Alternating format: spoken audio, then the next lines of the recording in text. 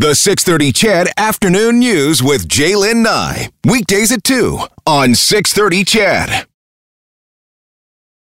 Wanted to get to this. A pretty cool looking commercial development is being proposed for a piece of land in Old Strathcona. It's called Station Park, and it's going to offer dining, retail, and event space on the southeast corner of White Avenue and Gateway. It's Gateway Boulevard, all made, get this, out of shipping containers.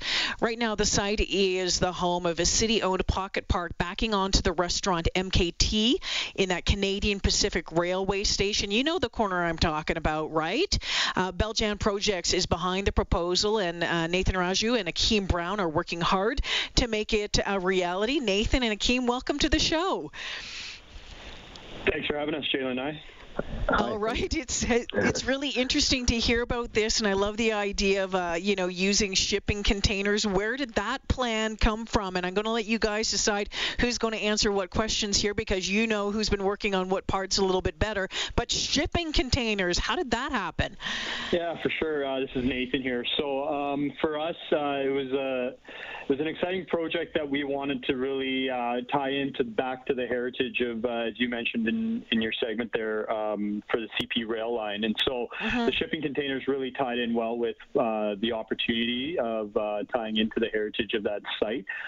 For us, actually, we toured, we had the opportunity prior to COVID to actually travel to Toronto and visit a development out there called Stacked, where we learned a lot about the shipping container developments that they're having in Toronto. And then from there, we flew out to Detroit, and we had the opportunity to visit and meet with the developer of a shipping container development out there called the Detroit Shipping Company, all embracing, the shipping containers, food and beverage, retail, and all of the components that come with it. So this is being done elsewhere, and it sounds like it's being done elsewhere successfully. One of the things that I liked about this, and I know in the article in the Edmonton Journal that I was reading, they were talking about how it will provide local entrepreneurs and new businesses with small-scale retail space. When you've been looking into the development of this, how important is that, and how needed is that in the reality that is retail space in Edmonton? Yeah, that's a really good question. For us, I mean, we're a locally based development company here in Edmonton, and a lot of our tenant profile is based out of Edmonton and localized in nature. And so we really get to see in the trenches what some of these businesses are going through and what they need, and it can be as simple as having a first-time entrepreneur looking to maybe venture out on their own and having an offering or a product or service that really would help their business and the community out, and or it's maybe an existing company that's looking to maybe try something new or try a new product, but just doesn't have the ability to do so because of some of the barriers to entry when you're trying to start a small business. And some of those biggest barriers are actually leasing a space out for 5 years and getting into brick and mortar. So really, this is a bridge between starting off, maybe being at the farmer's market, but not necessarily going into a full-on commitment for 5 years and taking on a large space that could be quite risky for some businesses and may actually be too much of an overhead commitment for some businesses. So it's really that gap between from the start to the end. Yeah, I think it's a really, really cool idea. Akeem, what do you see, a proposal like this, a development like this, doing for that really important corner? When you look at what's there and how many people drive by it every single day, what does it mean for that area?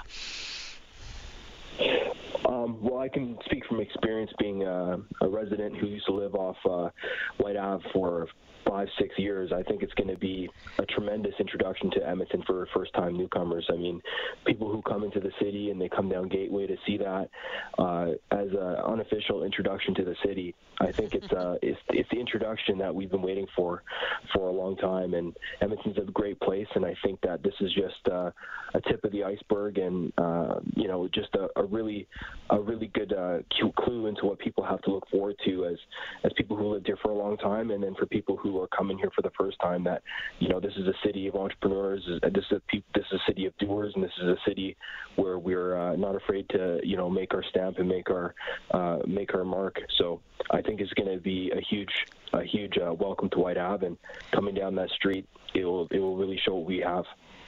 I think it would really pop. Yeah. So give me an idea of how big this proposal is right now. When you look at square footage, and how many possible little, restaurants, little stores could be in there. What are you figuring right now?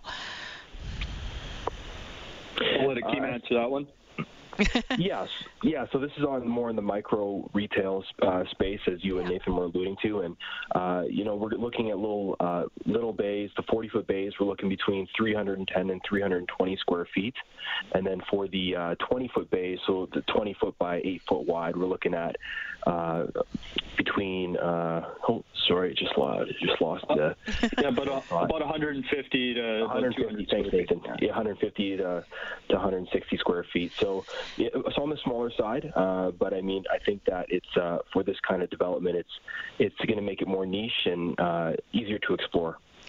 Are you surprised, Nathan, so far by the reaction that you're getting when the stories started coming out and we started to see pictures of the proposal? Are you surprised with the reaction from Edmontonians? You know what? I am a bit surprised, but I'm not at the same time. Edmontonians are, I love this city. It's filled with great entrepreneurs with entrepreneurial spirits, and so really everyone just embracing this, it's an exciting thing for the city. So I guess my big question then right now is where does it stand? Have you had conversations with the city? What is the city's plan? Is the city's vision for that plot of land the same as yours? Where's that at?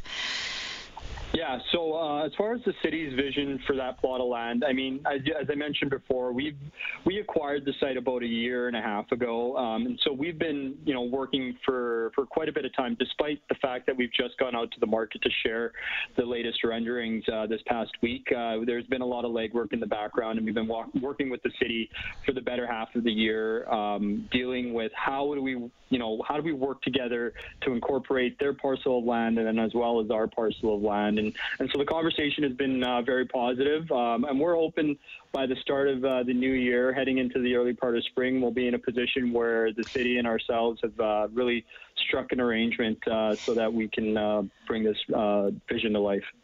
So here's a question from Al on the text line. It's more of a statement. He says, how in Sam Hell will shipping containers blend into the history of Old Strathcona? From Al, who has lived in Old Strathcona for 65 years.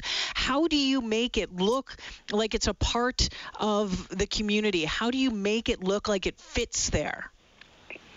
Yeah, that's a really good question. If you're driving down Gateway Boulevard, you're seeing the whole CP rail line all the way through from about 63rd Ave all the way down to about 82nd Ave. So you're already getting that feeling as you're driving into the city. And Edmonton's built in a unique way where it's very industrial, and in that when you're driving in from the south end of the city, you see a lot of that. And then once you get into Whyte Ave and into the core of the city, you start seeing the vibrancy of some of the history and the buildings within the history. So we're just going to have to make sure that we're taking that into consideration.